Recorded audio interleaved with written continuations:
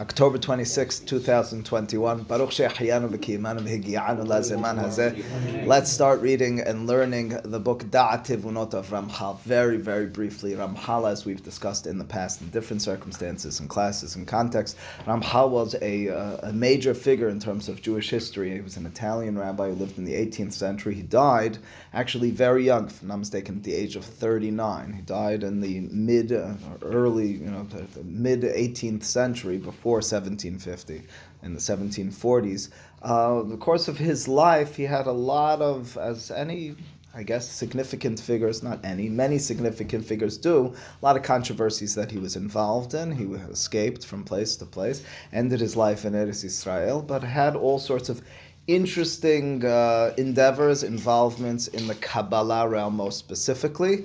His book that we'll be learning, Da'at Tivunot, as the name already seems to hint to us, Da'at and Binah are two ways of knowledge, and of course Chokhmah would be above them, but already Da'at and Tivunah, if you're talking about those words as the name of your book, you're talking about high matters. You're looking to understand matters at a deeper level. Ramchal is, generally speaking, known for Mesilat Yesharim. Mesilat Yesharim, although it has a Kabbalistic depth to it, you have to dig a lot deeper than Da'at Tivunot in order to reveal it. Mesilat Yesharim, as I remember once reading from the Mashgiach Rav Wolbe, it says Mesilat Yesharim, the greatness of the book, and there's a lot to be said for this, is that a young lady in seminary, young woman in seminary, can read it and derive a lot of benefit and insight to her life, just as much so on a completely different realm and dimension than the 90-year-old Kabbalist studying in a cave somewhere. Da'at Tivunot is a little bit more straightforward in terms of its Kabbalistic intentions, and what its purpose, as he'll describe in the very opening paragraphs, is to understand God better. That's it. I know that's what we say Torah always is. There's a question of how direct you are and how indirect you are. It reminds me, before we even go even a step further, it reminds me of how different someone like Harambam would be in his approach, and is in his approach to these sorts of issues. Harambam is very careful to warn you and to remind you of that pasuk by Moshe that Mr. Salama mentioned earlier. Moshe requests to know the ways of God, and God tells him, Lo yirani adam v'chai. Harambam is very careful and repetitive in telling us we don't understand, we can't understand, we won't understand. Ramchal will mention those words. I mean, he's honest with himself, he's honest with us, but his endeavor, his vision, his goal, his ambition as a Kabbalist, and generally speaking, you would say the same thing about philosophers as well, is to develop and to unveil and to reveal as much as he can. It reminds me of the story that Rabbi Soloveitchik writes in Halachic Men and Isha Halacha. He says that he heard from the Dayan of Brisk, from Dayan Reb Simcha Zissel Rieger. He says he was once in a home with Reb Chaim Soloveitchik. Reb Chaim Soloveitchik was the grandfather of Rabbi Soloveitchik. He's the luminary of the early 20th, or late 20th, early 20th, late 19th, early 20th century, right? And they were in a home of some Chabad Hasidic person. Ian, there you go. And probably saw writings, although he doesn't say specifically, of Chabad Hasidut, either the Alter Rebbe or others. And it began with, what was the reason that God created the world? And then it listed 3 different reasons, which of course Tanya and other books do address. And Reb Chaim Soloveitchik threw it down. He says, this is not matters that we involve ourselves in. We say, once the world's created, what are we supposed to derive from it? We don't ask questions like that. Why? Da'at Tivunot will begin, just a few paragraphs in, asking, why was it that the world was created? What is God's ambition in this? It's a very different vantage point than the average Joe is used to. The average Joe is used to tell me what to do, tell me how to understand myself in this world once I'm in this world. This is going to be looking to dig a little bit deeper. It's written as a conversation. That's the style of Ramchal in many books. It's a conversation between what he calls the neshama and the sechel. The neshama is the questioner and the sechel is the answer.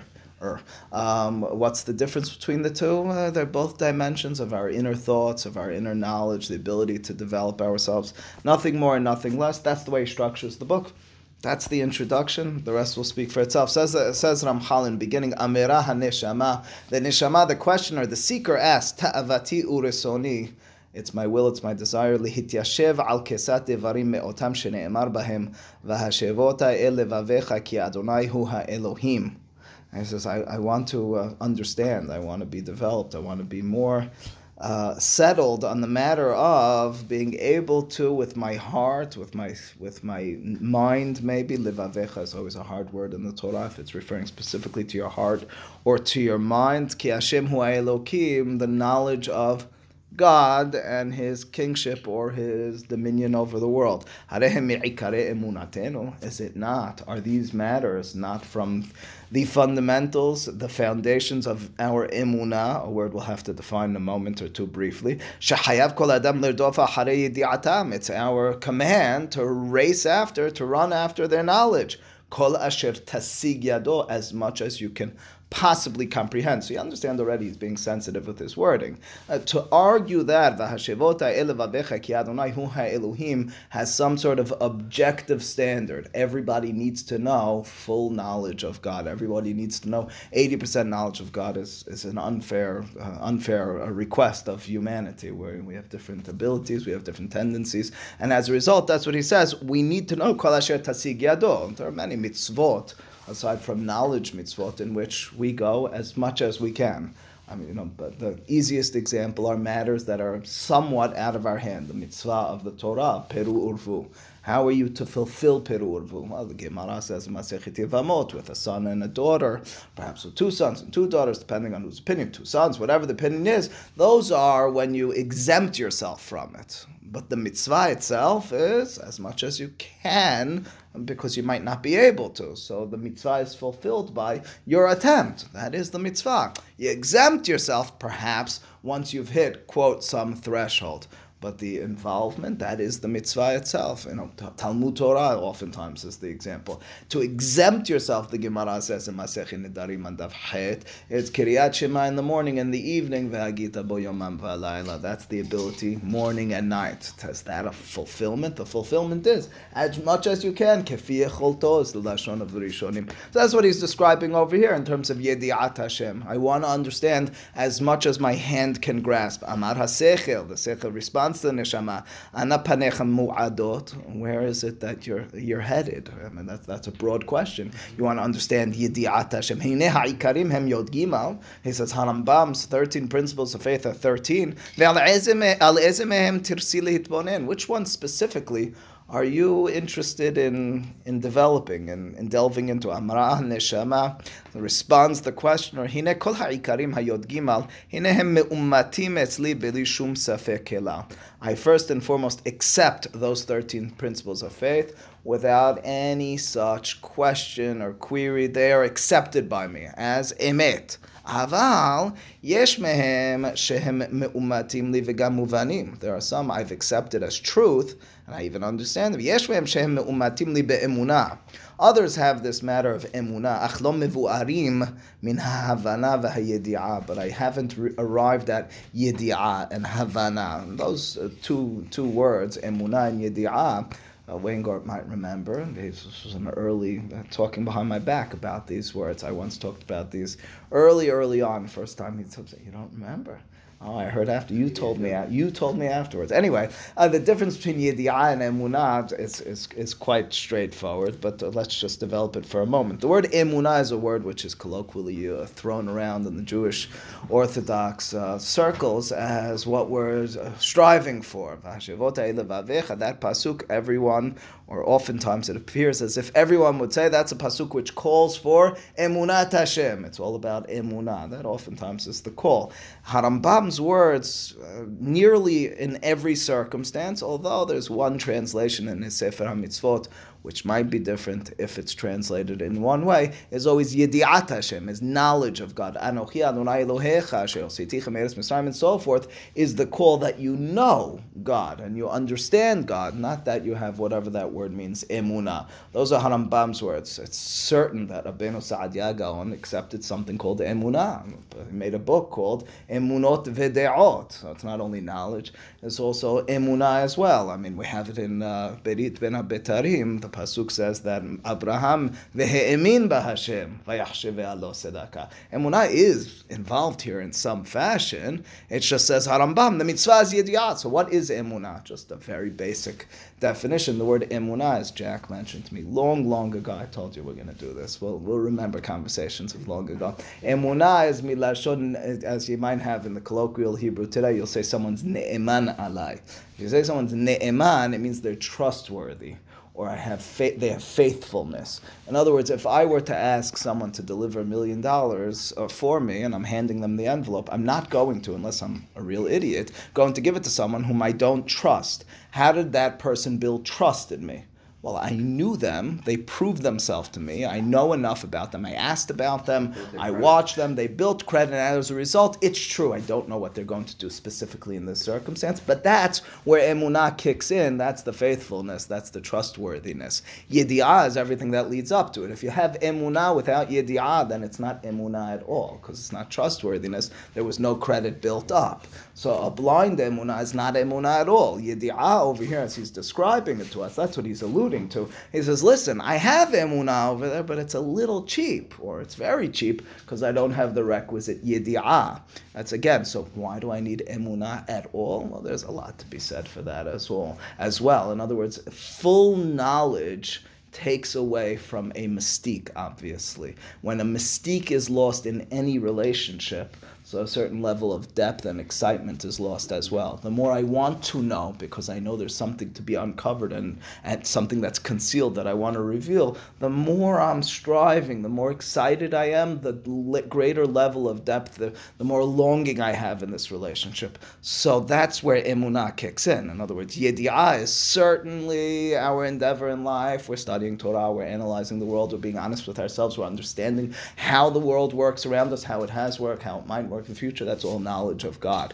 What is it then? Where is it that emunah kicks in? In all those circumstances, and there are many where we don't have the answers as to how He works or as to how it will work, but we're certain that based on our knowledge of the past, this will in some way follow through in somewhat of a direct line, even if I can't make full sense of it. But anyway, that being the case, that's all he's saying over here in terms of these ikarim, which he hasn't described yet. He says there are certain ikarim I have yedi'ah. Okay, I can accept. I have knowledge. I've done my research and so forth. Other ikarim, I have some yedi'ah, but generally speaking, it's emunah. I accept them all as emet. However, he says, don't think for a moment I'm a heretic. Says the neshama, but rather I'm looking for a greater yedi'ah. Yes. Question. Okay. Amar hasechel. Yes. Between the two words, we should use two different words: qualitative and quantitative. Are those the right words? Saying to use emunah is qualitative because you can measure it, and yedi'ah is quantitative. You can measure it because you can define. All right, I have to let that brew. I have to let that brew, but that's your suggestion in terms of the English translation. Doesn't that indicate a certain level of arrogance in faithfulness to say that you have some sort of confidence in God's actions, despite the fact that He's operating at such a different... But I'm also going based on His word. It's not only a confidence in His word. So He's told me this is how it's going to work. I don't really understand it fully. You're saying as far as the Shlosha Karim in this context. Levavecha could be mind and heart. Mind, heart. Yeah. Amar ha-sechel, eze me'umatim lach ve'eze mevo'arim lach. Says the sechel, which ones are you just accepting as true? Alternatively, which ones do you know? Which ones are we working on? Amira ha-neshama hine mesiut Hashem yihudo nitzchiyuto ve'yoto chutz min haguf v'chol mikre guf chidush ha'olam נבואת משה, תורה מן השמיים ונצחיותה שלא תשתנה. כל הדברים האלה אני מאמנת ואני מבינתם ואיני צריכה בהם באור. There's no period at the end. The Neshama responds, the God's existence. So that much that he's one. His one is his Yehudo, Nitzchiyuto, his eternality, his eternal state. Heyato chutz min haguf, that there's no physicality, v'chol mikre guf, and any physical dimension to God. Chidush ha'olam, the existence of the world from nothing of God. Nivuah, prophecy, Nivuat Moshe, the greatness of Moshe. He's taking you through the Ikarim, Torah min hashamayim, the divine nature of the Torah. Nitzchiyuta, the fact that it's eternal, shalot tishtaneh, and won't change. All these matters, those are clear to me. In other words, for our purposes, I'm not dealing with those in this book. That's, I'm not telling you they're clear to all of us, but that's not what we're dealing with. Aval, hashgaha, the word hashgaha, how they translate that? God's direction of everything that happens in the world. Okay, fair enough. Hashgaha, that word. Sachar va'onesh, reward and punishment. Biat HaMashiach, the coming of the Messiah. Tchiyat HaMetim, the resurrection of the dead. Well, those are all part of the Ikarim as well. And those, ma'amenet ani vaday mipnei chovat hadat. He says, I think the law is that I need to accept those. Dat over here is law. Rambam uses this word in Hilchot Hagiga. You have this word in Megillat Esther. You have it throughout Megillat Esther.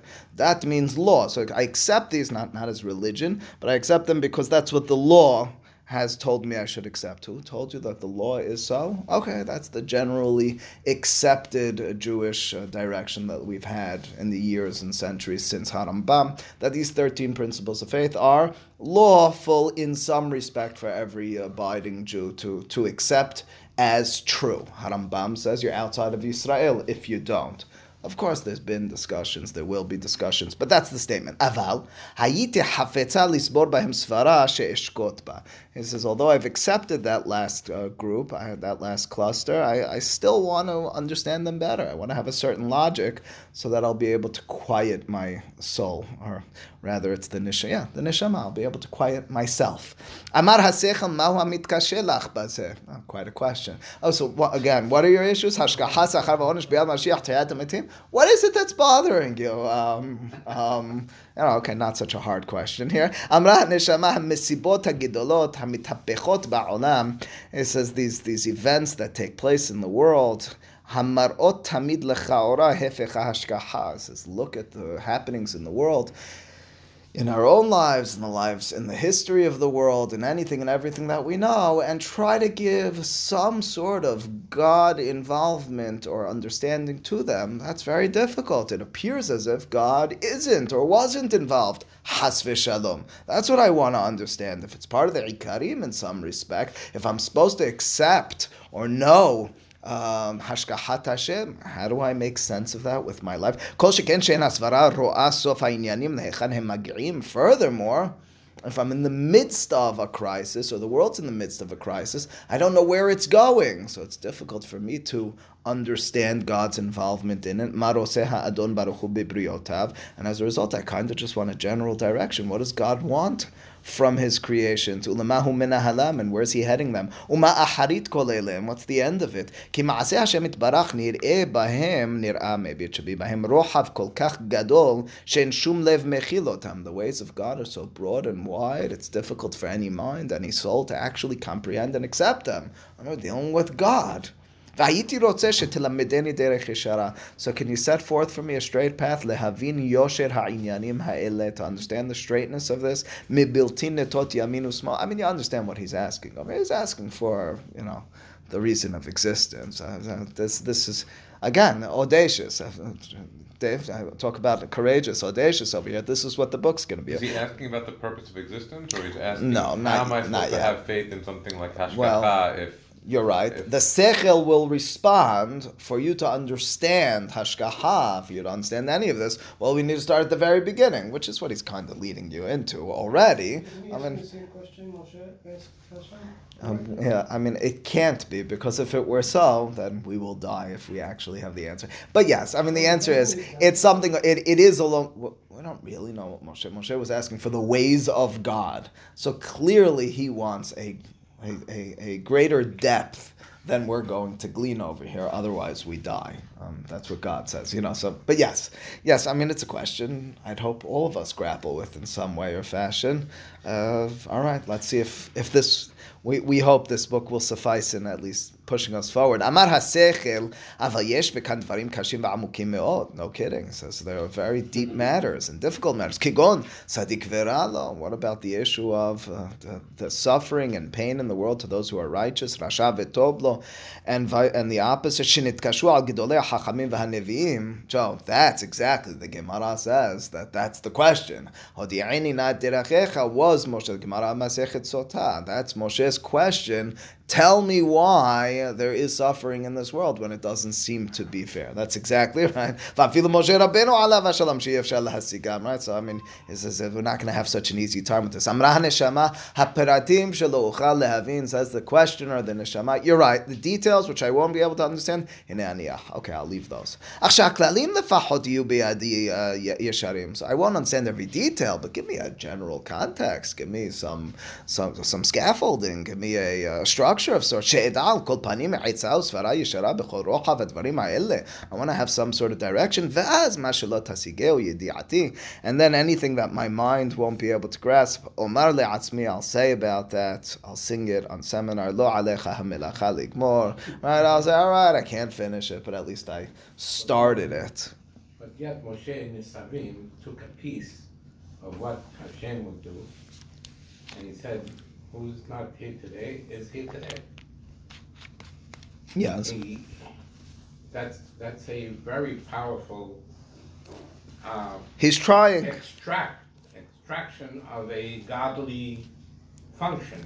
He's trying. So you know what I'm trying to say here? You're He's encroaching basically on what God would do. Unless he doesn't, so is this book. You know what I'm but saying? I get what you're saying, but what... It's in fact almost physicality to do that, which is... unless he's saying, Lefi kotzer hasagatenu, that's as much as I can attribute to God. That's what Moshe is saying, and that's what he's saying as well. Mi Moshe ad Moshe. Hayim. I mean, you know. Amar hasechel ze vaday she'akadosh baruch hu hikim olamo al hamishpat umnahago b'mishpat yashar v'ne'eman. So the beginning says the sechel goes like this: the world was created with the principle of mishpat.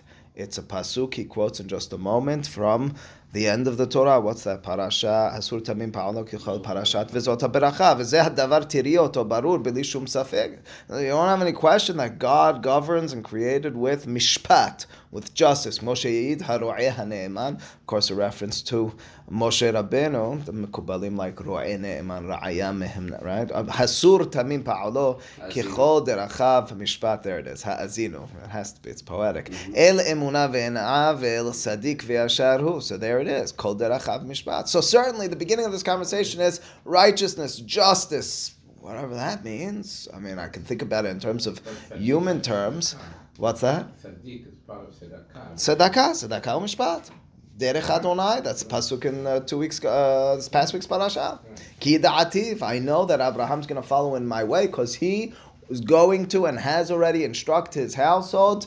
And v'shameru derech Adonai la'asot tzedakah mishpat. So which one? Well, who said we're differentiating between them? Tzedakah u'mishpat. Baruch ta'ala m'chana. Amen. Amira haneshama yosher hamishpat hazeh ve'omek ha'etzah shelema hazot shezacharta. Says the neshama, that's it. You think you solved it? That's exactly what I want to know. You thought you were answering the question in that one sentence by telling me the world is governed by mishpat. That's what That's the introduction. I want to understand mishpat of God. I want to understand how He governs this world. I want to understand how this works. Make sense because I can't match existence as I know it, as I perceive it, with the way, quote, I believe it should be. Amar HaSechel, the beginning here of the book, that was the introduction. Ma shetzarich levarer rishona. Let's start with the beginning. Hu inyan mesiut ha'adam. So just as in the story I told you about Reb Chaim Soloveitchik, where he says, stop focusing so much on the divine nature, start focusing on you, so he appears as if he's going to go in that direction. He's a true Kabbalist. He's going to take you out of that very quickly. He's going to focus again on God. But initially he says, let's just focus on human beings. Ladat mawa tachlit nirsa bechol zot. Well, what's the tachlit? What's the purpose? Amar haneshama ze vaday inyan shemevakesh yishuv harbe lahavinu al buryo bechol chalakav. Says the neshama, yeah, that's right. I'd like to work on that. Amar HaSechel. Here we go. Hayesod harishon she'alav omed kol habinyan. The beginning of it all is Usherasa harason ha'elyon she'ha'adam mashlim et atzmo ve'et kol hanivra bishvilo. V'ze atzmo yihye zechuto u'scharo. The purpose of humankind, the purpose of existence for humanity is for shilemut. What's shilemut? Completeness of sorts.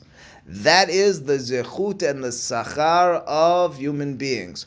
What's a zechut and sachar? Translating the words before he translates them. Zechut is a merit, sachar is a reward. But it means that life as a human being, life certainly as a shomer Torah mitzvot, is a march toward shlemut. That's the word. That's the word he's going to use. That's the word he does use in Derech Hashem and elsewhere as well. The key there being the march, right? Not the attainment of perfection. Mashlim meaning almost the current tense, not the... Certainly. It means exist. It means life is a march toward shlemut, not an achievement of shlemut. The achievement of shlemut, as he'll tell us in just a moment, means that it's over and what am I seeking any longer? Moreover, that's zechuto lefi shenimsa shehu mit'asek v'yagea lehasig hashlemut hazeh. The zechut, the merit is, well, look at what you're able to do. You're involved, you're toiling in order to get to that complete nature. Ukshiyasigeu, and when you get it, or you get portions of it, the enjoyment will be very real because you achieved it. Okay, easy to understand. It's very human-like in terms of the description. You're going to enjoy it because you achieved it. We all know this. You enjoy something that you achieve. Generally speaking, I know Dave will give me 20 examples, not that way. When you've achieved it as opposed to when it was given to you. Scharo, share sof sof hu yeh hamushlam, v'yeh mit'aneg betova lenetzach netzachim. Of course, he's talking about eternally, because he's not talking about in this world. He says in the shlemut, then is a sachar as well, almost like a schar mitzvah. By doing, well, now you are, right? So that's the description of the shlemut. Amrah neshama, I see you're opening up very big matters from a very great perspective. Now I want to understand where you're going with this. You gave me the principle. The principle is that word shlemut, a march toward completion, of completeness. I want to see where you build from this, and then I'll trace backward what this shlemut really means. But I have one general request, or question. Can you? So you told me, you veered me in the Rambamian type of direction, but not really Rambamian, the Brisker direction. You told me focus on myself. What are you supposed to do? Shlemut.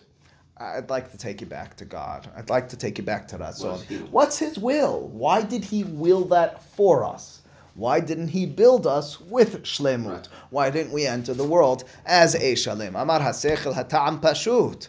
Says the sechel, that's so simple. In order to answer that question, what the will of God is, this is playing with quite literal fire. You're dealing with the will of God. This guy was going to start freaking out. You're touching Keter, you're touching, what's going on? All right, Shehi, lama rasa habore baruchu livro nivraim. Essentially what you're asking is the step after, why would God want to create at all? That'll be my stage one. Why would God want to create beings in this world? Once I get past that, all right, then I'll explain to you why He wanted us to get shalem, to shlemut. Amrah neshama. Okay, great, I'll go for that. Tashiva talecha veli milta deshavya letarvayu. So the answer, and you'll be able to answer for you and for me, something that will answer both of our questions. What was my question? My question was the will of God in this shlemut. Your question was the will of God in existence. Amar hasechel, or existence of beings. Amar hasechel, ma shenuchal lehasig be'inyan zeh. And this is where I wanted to focus most. I know we were leading up to this, but here it is. Ki ha'el yitbarach shemo hu tachlit hatov vadai. So the beginning sentence is, God is tachlit hatov vadai. How we translate the ultimate good. What does that mean? It means that God is tov. Hard to translate those words, but The Torah tells us in several places he is the embodiment, or not physical embodiment of Tov. Ve'omnam mechok hatov hu lehetiv. He says, if you are the ultimate good, then you want to cause good to others. Vezehu What's the mash. logical? Why is that the next logical step? Right. Well, how is How do it? we know that? How is it? It's a jump, but the assumption is if it's the ultimate good and it is only good, so then. Nothing happens that's not good. Well, from No, but the it, question- but why he's can't it say saying stay that static part as of definitionally being good is the willingness to Share the good. spread good, essentially. Create good. They said Hok. Hok Right, means it's the fine. mechanism of good. Ultimate good. He wants to know why. That's the nature of it. We don't understand why. There's no answer. Yeah, but he My seems to be opinion, he there's no seems to be answer. saying it as a logical progression. Essentially, he's making the assumption that it wouldn't be the ultimate good if it was somewhat selfishly good and self-contained good that didn't spread good. I understand. That's- The definition of being good is doing good for others, maybe. Or Potentially, Or a part of the good is definition to of being spread the goodness. of ultimate To good. spread Yeah. goodness. It's spreading it. But A goodness- commonly understanding. based on of good our is- understanding, it's is that? It's someone who is a being who does which does good for others. That's All what right. most people would David's define it saying as. David's Part of saying the it's definition. an assumption. We have to It is an realize assumption, but that's how we're most people good would based define on it. our cannot logic. be held to a time Doesn't mean span. there's no other There possibilities, is no but that's time the common span to assumption. good. So Yeah. what we see My arg- is in the short time. There's only a part, we don't see the ultimate. Right. Right. What's your- my The argument would be that long-term effect. Right, so that's choosing probably that part of the assumption. answer for Like, Rosh given Hashanah given the Tov, results of Tov, it, given the Tov, results of it means this imperfect world with that allows for progress to good, and all of the effects of that imperfect world, such as injustice and hate and violence and Yes, crime and so are on and so actually forth. tov. How? Yeah, that. But that's seems where like he's a- going. I know that that's where he's going. It's No, so that's what it if has the to. process of spreading good also spreads bad. It's hard to cause No. to, But to, no, but- to tie that to the That is ultimate But good. absence you've of good. you've objectified bad. Right, would you say Ultimately speaking, if God is the source of existence, if there is nothing outside of him, so then that is good. It just hasn't been realized. Let's say. It's being in the midst of process. Nice to us. Correct. Right Is words. bad the absence of good, or is bad subsumed in the good? It's the unrealized A lot good. of people would It's the define- unrealized good. That's the words Rough I would take. use. Mm. It's good which has not undergone the process toward top yet. Is bad the denial of God? By basically not. No. You by mean not like? following his will? Well, I get, someone like Rav Kook, for example, who went really far on this sort of concept that we're already mentioning. So he says heresy is inherently, or not inherently, has to it good. No, that's got good to it. It's got positive sides to it as well. It will inspire, through its challenges, for example, a greater understanding by others. Right. Which means to say, with that breadth of understanding, It's that's correct. But again, the breadth of understanding and acceptance of God as above time, and being able to, to see this all through, means that this is all good. Again, it doesn't address directly. There's an assumption here, which is what David is pointing out, and that is that we're defining God as Tob, and then in turn means he's Metiv. You could have skipped the first stage and just said he is Metiv. For some reason, we're assuming, maybe it's just an assumption, that the hok of a Tov is that he's Metiv la'achirim. וזהו מה שרצה הוא יתברך שמו, לברוא נבראים כדי שיוכל להטיב להם. That is not you won't find that in Talmud, such an approach. You'll find different approaches. You won't find that in Harambam. You won't find that in Rishonim. This is a Kabbalistic concept that God's purpose in creation was to do Tov. That's Arizal and others, but that's Arizal. That's the purpose of creation was to do good. As you'll find that it's lichvodo. That's not this statement. They might be similar, but it's not this statement. You'll find that it's for hakarat yihudo, the knowledge of his oneness for some reason or another. This concept of the tov, which might be synonymous, but this wording is Arizal's wording. It's the Kabbalistic notion of the purpose of existence is for God to do good. Yes, Victor. It's just really tough Why do we? How are we ever? It just seems like a pointless endeavor. I mean, to wrap our heads around this. Well, because we think God wanted it. I mean, what? Well, at the very least, you're correct. But at the very least, if we can find a kernel of truth in this, it then pushes it back onto us. It's a lot of the direction I want to go in, because if our purpose in our lives is to mimic the ways of God, and if this in truth, quote, is His ways, or at the very least the way that it's set up for us to understand Him, it now tells me that's who I'm supposed to be. Which again, just even skipping for a moment, the wrong side. The last source on this is the Gemara Masechet Sota Daf Yod Daled, V'halachta b'drachav. What does it mean to walk in the ways of God? All the examples of the Gemara are about doing for others good, right? That's the Gemara. How you're able to walk in the way of God? Isn't He Esh Ochila? Says the Gemara, go after His midot. What sort of midot? His oneness? His what? No, so Malbish Arumim. That's a different midrash. Malbish Arumim. So you should be Malbish Arumim. He's Mevaker Holim. Last week's Parashat Abraham. You should be Mevaker Holim. He was Menachem Avelim. You should be Menachem. He was Kover Metim. The last parasha with Moshe. So you should do so, which means to say there is I get what you're saying in terms of the endeavor. Of course, but once I can unveil something, it will then be a responsibility more than anything. It won't just be something that's poreach ba'avir. It'll then inform who I'm supposed to be. And I think he's going to make that point himself, if even in this paragraph. Ki im en mekabel hatob en hatava. Right? That's always the paradox and the dilemma, is that, so to speak, it sounds heretical, and if you believe it too much, then it is heretical, but it means God is contingent upon us. God's nature is contingent upon humanity. The only way He could do Tob or be Tob is by there being someone to be Metib to, and Melech Belo'am. Go ahead. But that doesn't make sense, because when you read Bereshit, He created, and He saw that it was Tob, right? There was no man, right? So there was Tob before man, right? And the question is He going to say that Tob exists because of Gan Eden, like it was a Gan Eden approach? No, you're assuming that He was confined by time at the time that He saw that it was Tob, meaning He could have created and saw that it was Tob because of its future, because of its ultimate within its future. context. I get it. But He's still created with Tob. No, but He does, but only because of the grand scheme. Right. Only because of the grand scheme. No, That's a great point. exactly. It's a great point you're raising, but that's how you have to explain it.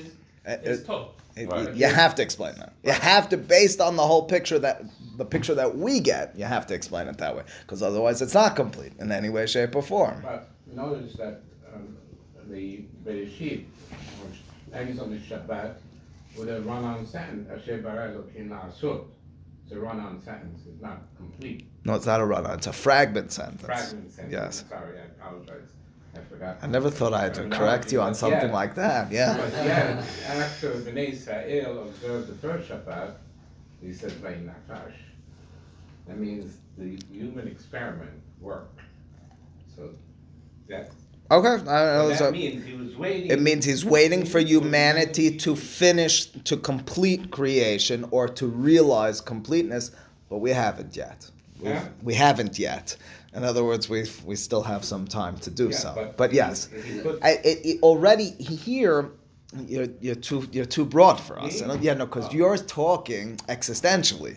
He's talking about individuals right now, right? In other words, but I understand you're responding to Dory. He's speaking about individuals. He's not talking about the cosmic completion right now. He's talking about each one of us. We're supposed to meet completion within ourselves, completeness within ourselves. That's.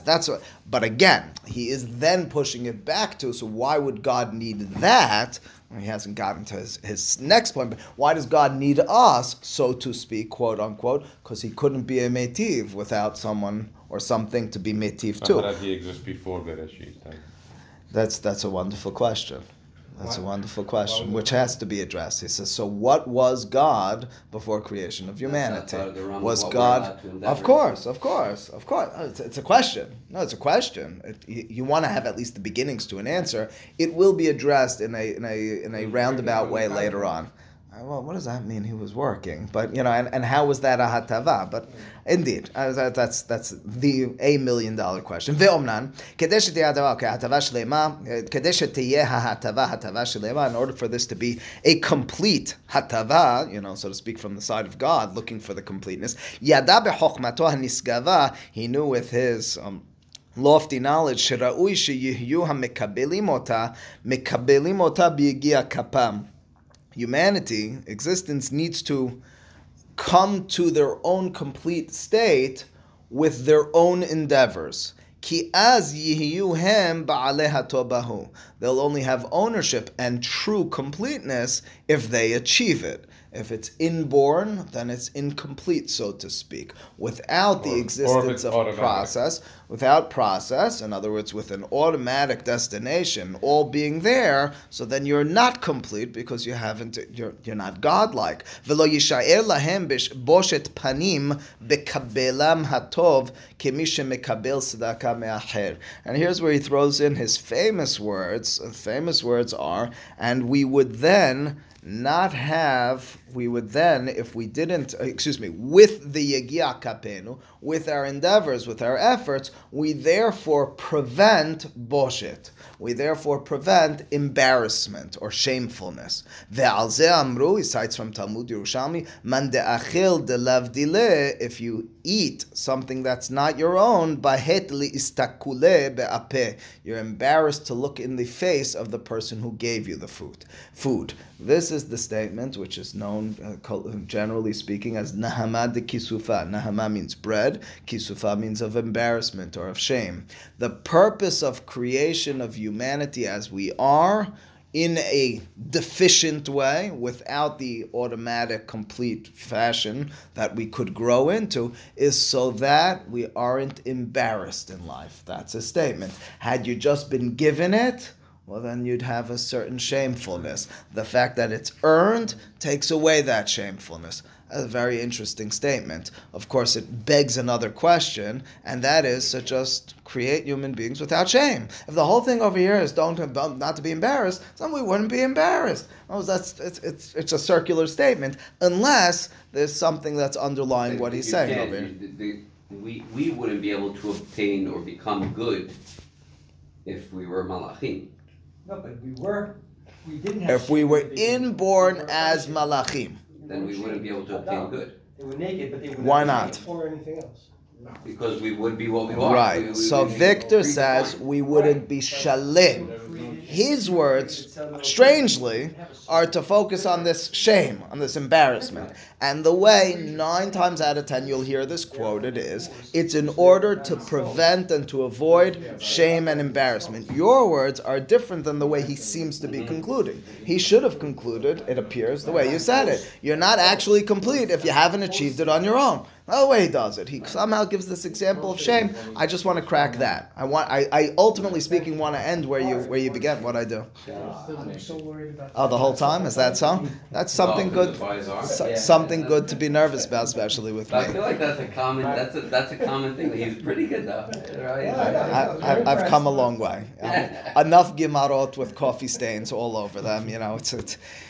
Just in terms of this concept of Nahama de Kisufa, he's not the first to mention it. It spans back in the Kabbalistic realm. In source number 1 over here, this is quoted in the Da'at Tivunot with the footnotes of Reb Chaim Friedlander. He quotes from Magid Mesharim. Anyone who knows the book Magid Mesharim knows that there's a side of Rabbi Yosef Karo that not everybody knows. He has this book called Magid Mesharim, which is his conversations with a Magid, some sort of angelic force out of this world being. And he has these conversations and he transcribed them. He wrote them down. So as part of those conversations, there's a conversation about the creation of the world. And similar to what we're reading now in Da'at Tivunot, it writes over here in Source Number, Dinishmatin ad la'atu le'alma, the source of souls prior to arrival in this world, damu are similar leman de'achil nahama de malka belo pulhana, similar to those who eat bread of the king without working. Kedele mepak mehahu kisufa, in order to move away, to get out of that embarrassment,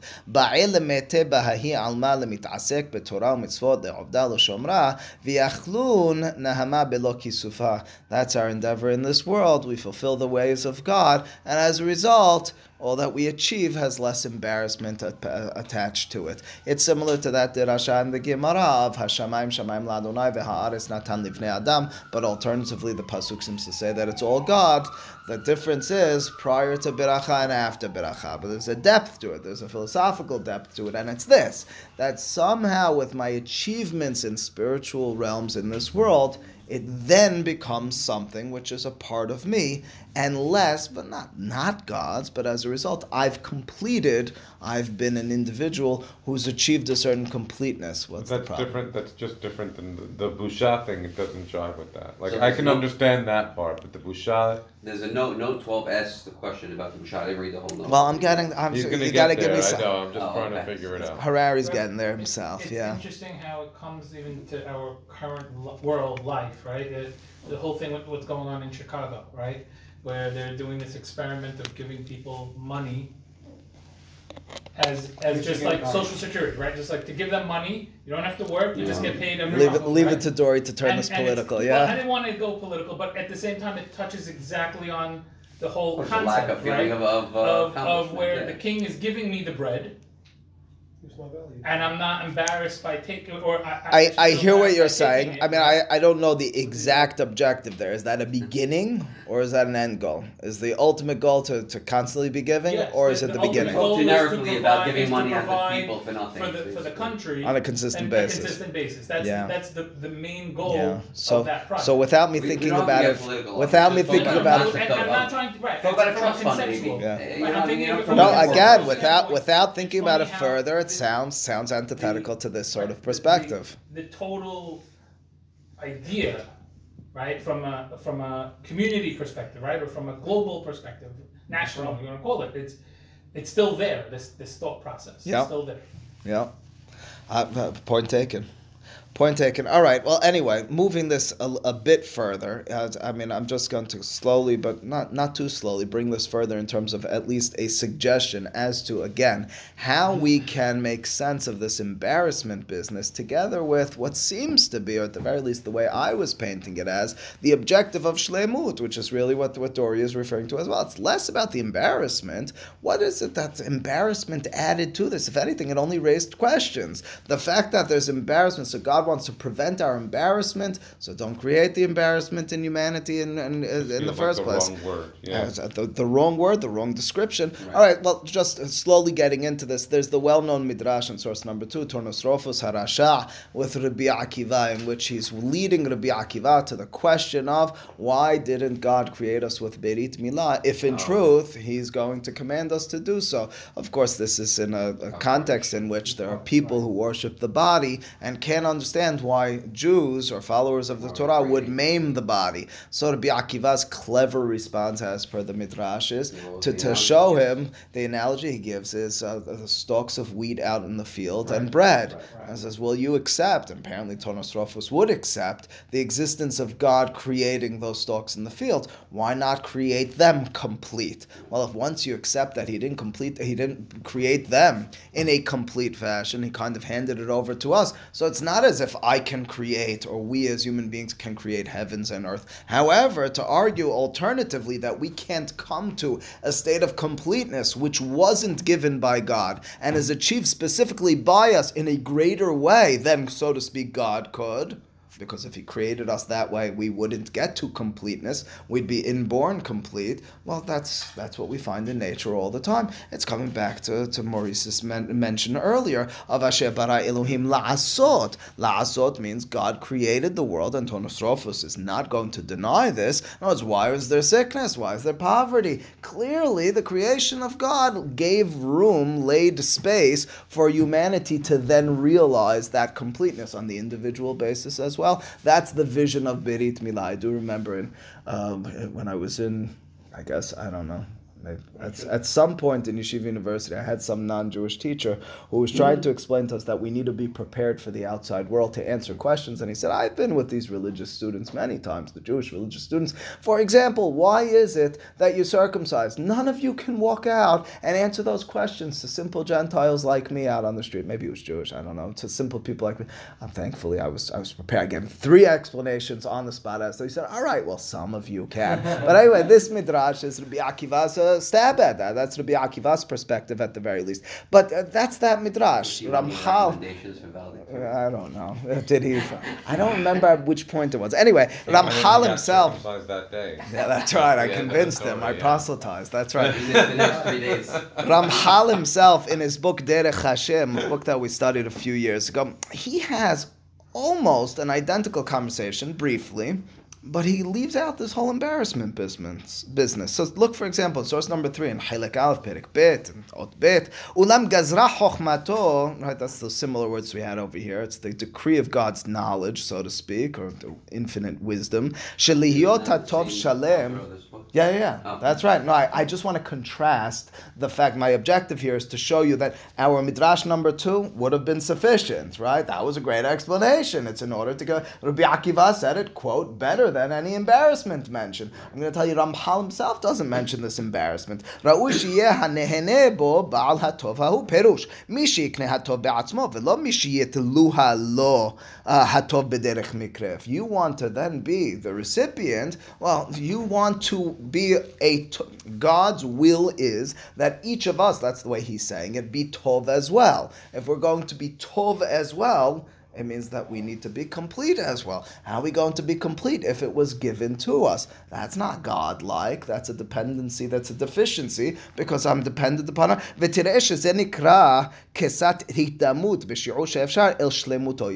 When we come to a state of completeness, in a certain respect, we are mimicking the ways of God.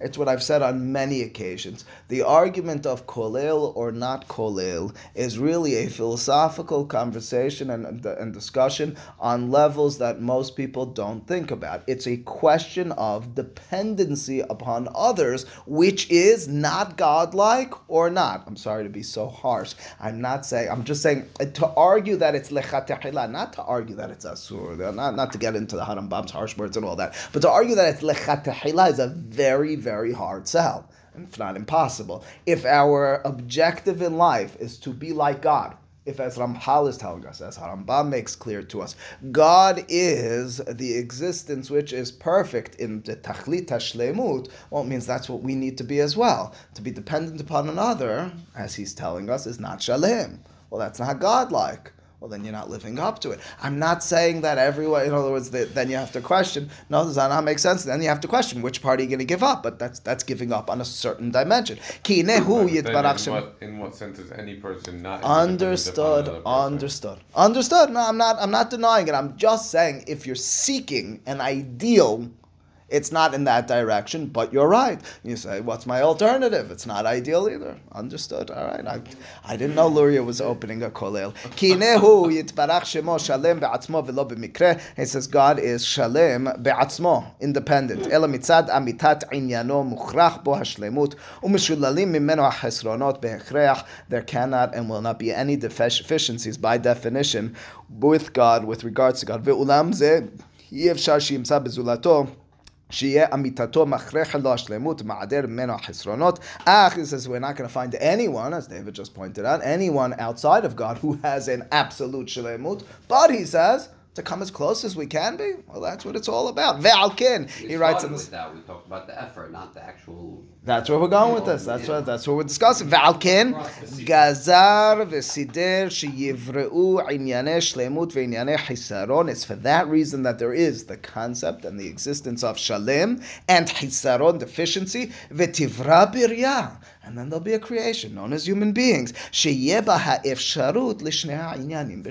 can live a life of deficiency, or you can strive for a life of completeness. This is the way we presented what Ramchal was telling us in Da'at Tivunot as well. He just doesn't conclude his paragraph or his message over here with any embarrassment statement. What is it that he's seeking with this example? What is it that Rabbi Yosef Karo? What is this Nahamati Kisufai? It sounds as if it only leads us further from the main point, or perhaps there's another point. Here's the direction. The direction is Ramchal's words in yet another book. This was called to my attention by this Perush on Da'at Tivunot called Et La'asot. I didn't bring the book, but it's written by this Rabbi Baum. He calls attention to Ramchal's words in Adir Bamarom. In Adir Bamarom, now you have to accept this. These are Ramchal's words. Whether you accept the definition or not, I'll leave that to you. Once you accept that that's what Ramchal said about what embarrassment with regards to God is, I'll then suggest that's what he means over here. So what he writes over there is the following. Habusha, with regards to God, when are you shamed? When are you shameful? When you're embarrassed? Hu hitalshut haneshama me'asotad davar shenir'a she'eno hagunna. Easy enough. When do we get embarrassed? When we do things that we feel are not appropriate for us. Shebechol hakedoshim. Is it to him using neshama here, or is that just standing in for a human being? That's he's talking existentially. When do we existentially get embarrassed as opposed to physically? Let's say. When do we, as an entity? When do we experience? Not talking about neshama as being something with a divine origin in that sense that you're. I mean, he certainly is going to go on to the. I think existentially, the only reason you'll have that existential embarrassment is because you have a divine nature. In other words, it's in contrast, for example, to animals. That's why he's doing neshama. Shebechol hakedoshim yesh busha mipnei hashechina. This with all matters of sanctity, there's embarrassment from the indwelling, from God. Ki malachim, for example, the description in the Navi of the angels getting embarrassed by God, covering their face, is ki bekabela makirim kevod adonehem. As they receive strength, as they receive existence from God, they realize their deficiency, the next word, and their dependence upon God. That's the embarrassment.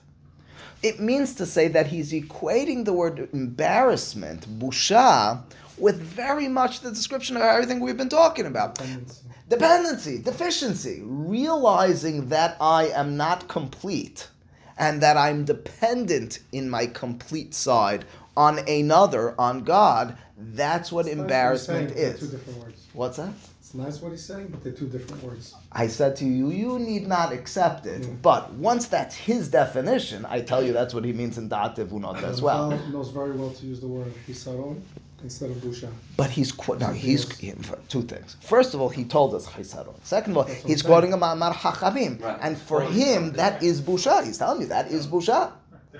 Now It's I explaining can't that's what prove busha to you is in that's. that statement. I can't prove to you I that's don't think busha. they're synonymous. I think one brings you as a result. That's of right. the other. Oh, that's right. Yes. That's right. So the Maybe he's just taking it experience. a step further. Derech Hashem, he didn't take it a step That's further. right. No, that's exactly what That's I'm saying. it. We're saying the same thing. Right. But again, the general, and you get into it, Victor said they're asking in the footnote, you get into this question of, and I've heard the question more than once, why the answer is insufficient. You're answering a question based on another reality which God didn't need to bring about. Why did God make us incomplete? Because he didn't want us to be embarrassed. Don't make us embarrassed, right? Once you define the embarrassment We thing skipped a as step. We should have said because the chisaron brings to embarrassment. that's the That's step. the crux That's of what the I'm issue. doing. That is what I'm That's doing what in this it is. class. That's all I'm doing. So go back. Nothing more, But nothing why less. but he said that if God made us perfect, we would be embarrassed. Correct. But then he's saying that because Because we're of- imperfect, we're embarrassed. No. Not embarrassed. Because we're deficient and dependent upon him,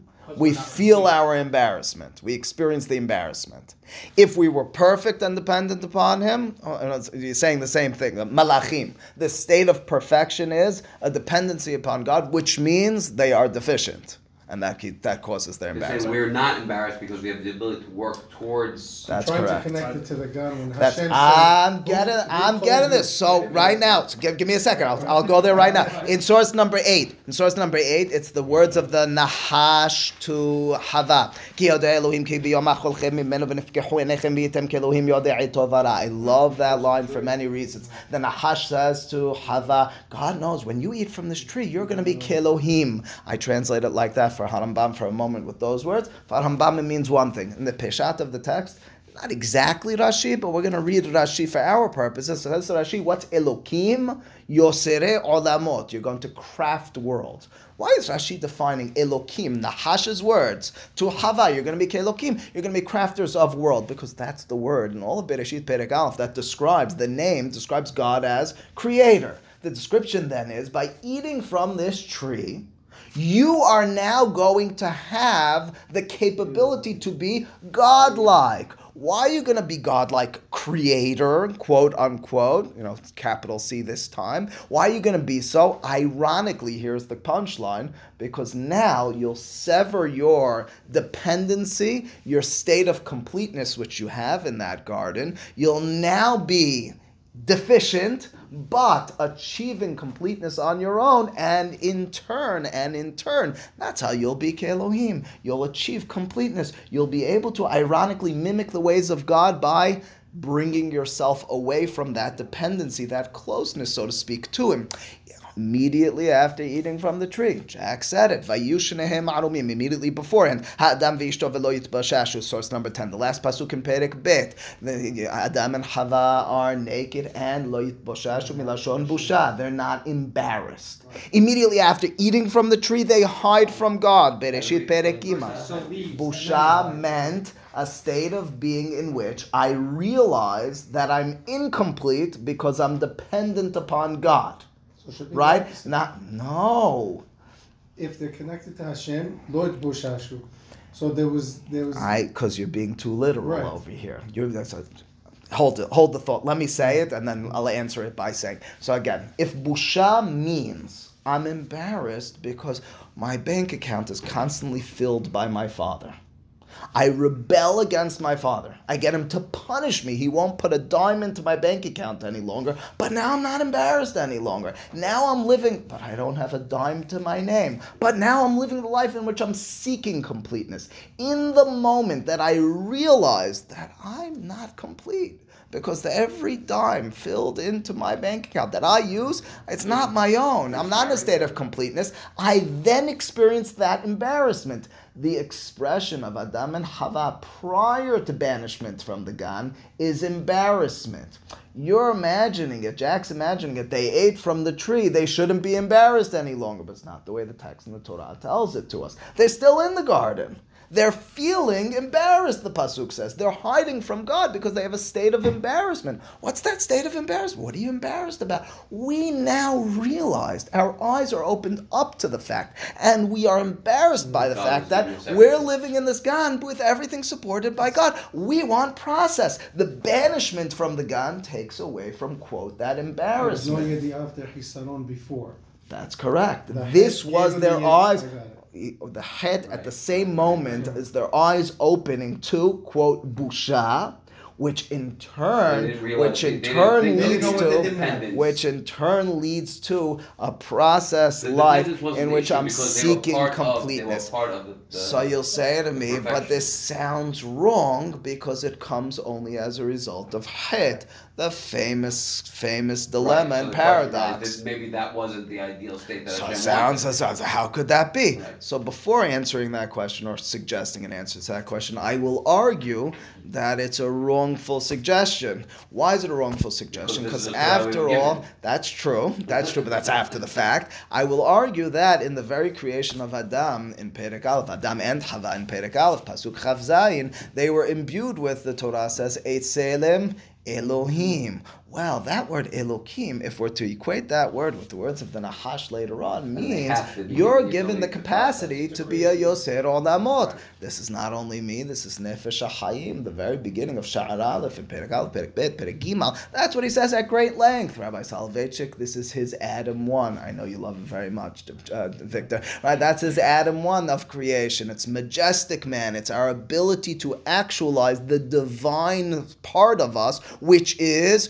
crafter of worlds. It's the ability to build hospitals, to better the world, to empower people with knowledge and abilities and capabilities. It's to defeat world poverty and sickness and so forth. That's our ability to be Yosir Olamot. That's the Selem Elokim, as again Nefesh HaHayim writes, as Rabbi Soloveitchik writes very poetically as well. That means to say, if we're piecing it all together, it goes like this. You, as human beings, are empowered, but you're also missioned. Your mission is to be like God. But wait a second, you placed me in an impossible place to be like God because I am complete. Quote unquote now. I have Nahama de Kisuva. I'm embarrassed because of my dependency upon you.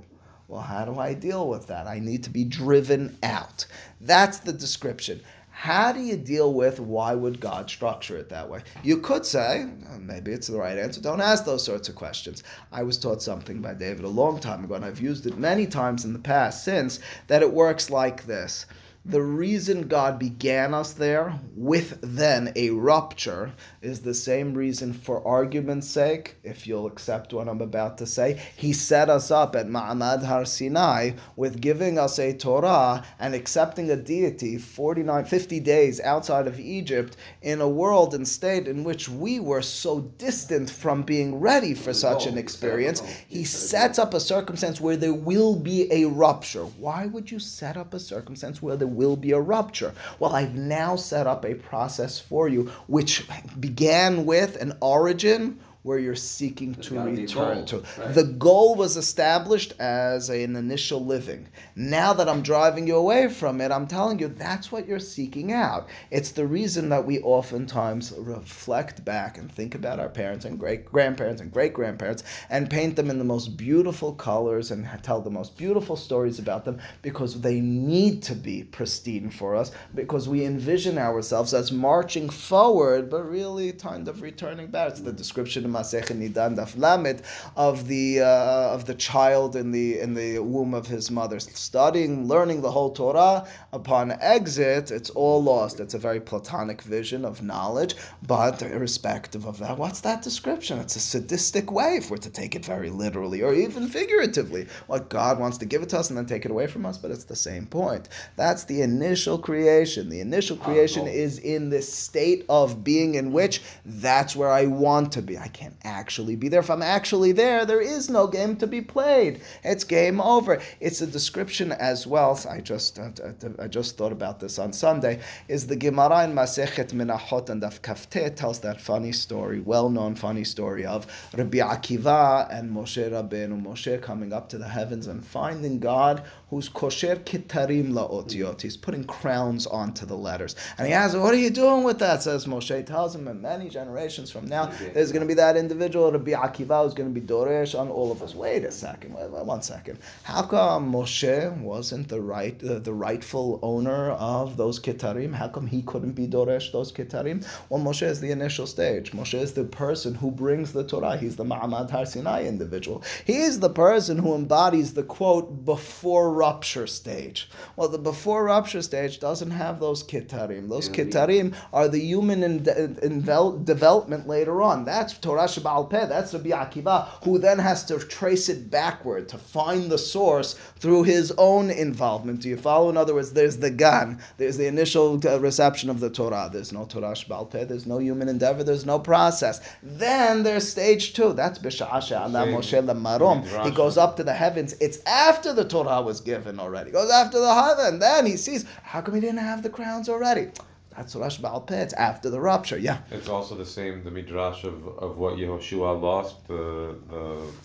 That's the rupture, right? Like there would be no purpose for Talmud Torah Sheba'al Peh if everything as Moshe got transmitted perfectly over and over and over, yes. Carbon copy. Generation after generation. You're going further. You're explaining the beauty and the necessity of it, but that's what David refers to the Gemara in Masechet Temura, I think, which refers to after the death of Moshe, or at the death of Moshe. Moshe turns to Yoshua and asks him, ask any question you have to me. We're familiar with this. Yoshua says, I know everything already. You said about me. I'm always with you. And then miyad nishtakehu mimenu, many halachot, significant number of halachot, until, and they're lost from Am Yisrael and all sorts of svekot. till the days of Otniel ben Knaz, who restores them. What's that a description of? It's again a description of the same thing. There's an initial knowledge, an initial almost static state of being, where I can't arrive at divinity, because I am complete, but it's an inborn essence. I haven't achieved that. And now there's a rupture, there's that forgetfulness, which only causes me now to turn backward. In short, concluding with this, what Da'at Tivunot, in one of the most famous passages in his book, set forth for us over here, was a very singular vision in my mind as to why we are the way we are based on God's will. God's will was that we mimic his ways, as I told you in that last source, as Victor brought us to in the initial statement. The Gemara Masechet Sotah says, what's it all about? It's about walking in the ways of God. In Sefer Devarim, Moshe tells it us a ton of times. And the first time I talked about V'halachta b'derchav, I saw it in the parasha. I saw it in the parasha again. And the parasha again. And so throughout, Moshe keeps saying, walk in the ways of God, because that's what it's about. What does it mean to walk in the ways of God? So the rabbis tell us, be like him. Well, how am I going to be like him? In the most basic sense, say, be complete. Be complete. How can I be complete? Well, it means developing yourself to the state in which you've achieved something. That's a state of completion. If it's inborn, you're not complete. That's just what you were from the onset. That's the ability to be divine. Da'at Tivunot throws in at the end of that paragraph, after he gave us the initial description. By the way, he hasn't tied any bows for us yet, because he still has to deal with a lot of issues. All he's he told us, I need to start with my question of why did God create us and how did he create us? So he's got a lot to go, and he'll bring us in different twists and turns along the way. But then he concludes it with those famous words of the Nahamad de Kisufa, which I'm warning you and I'm suggesting that you not take it literally in terms of, well, he doesn't want us to be embarrassed. He kind of wants us just to be smiling and not flushed in the face. That's not what it means. The embarrassment is a reiteration of the same point. To be embarrassed means, well, I don't deserve this. To be embarrassed means I'm just receiving. That's Adam and Hava in the Gan. When they realize, gosh, we're just receiving. We haven't achieved anything. That's when they're embarrassed. The mission they're then setting themselves on is the initial ambition of God as well. It's to be Osrei Olamot. It's to be Selim Elokim. It's the ability to be. Ironically, the Nahash thinks, quote unquote, our Yeser Hara thinks, quote unquote, that it's misleading us by sending us on that path of Yitem Kelohim. But ultimately speaking, that's the path we were destined and are destined to be on. Baruch Adonai le'olam, amen v'amen.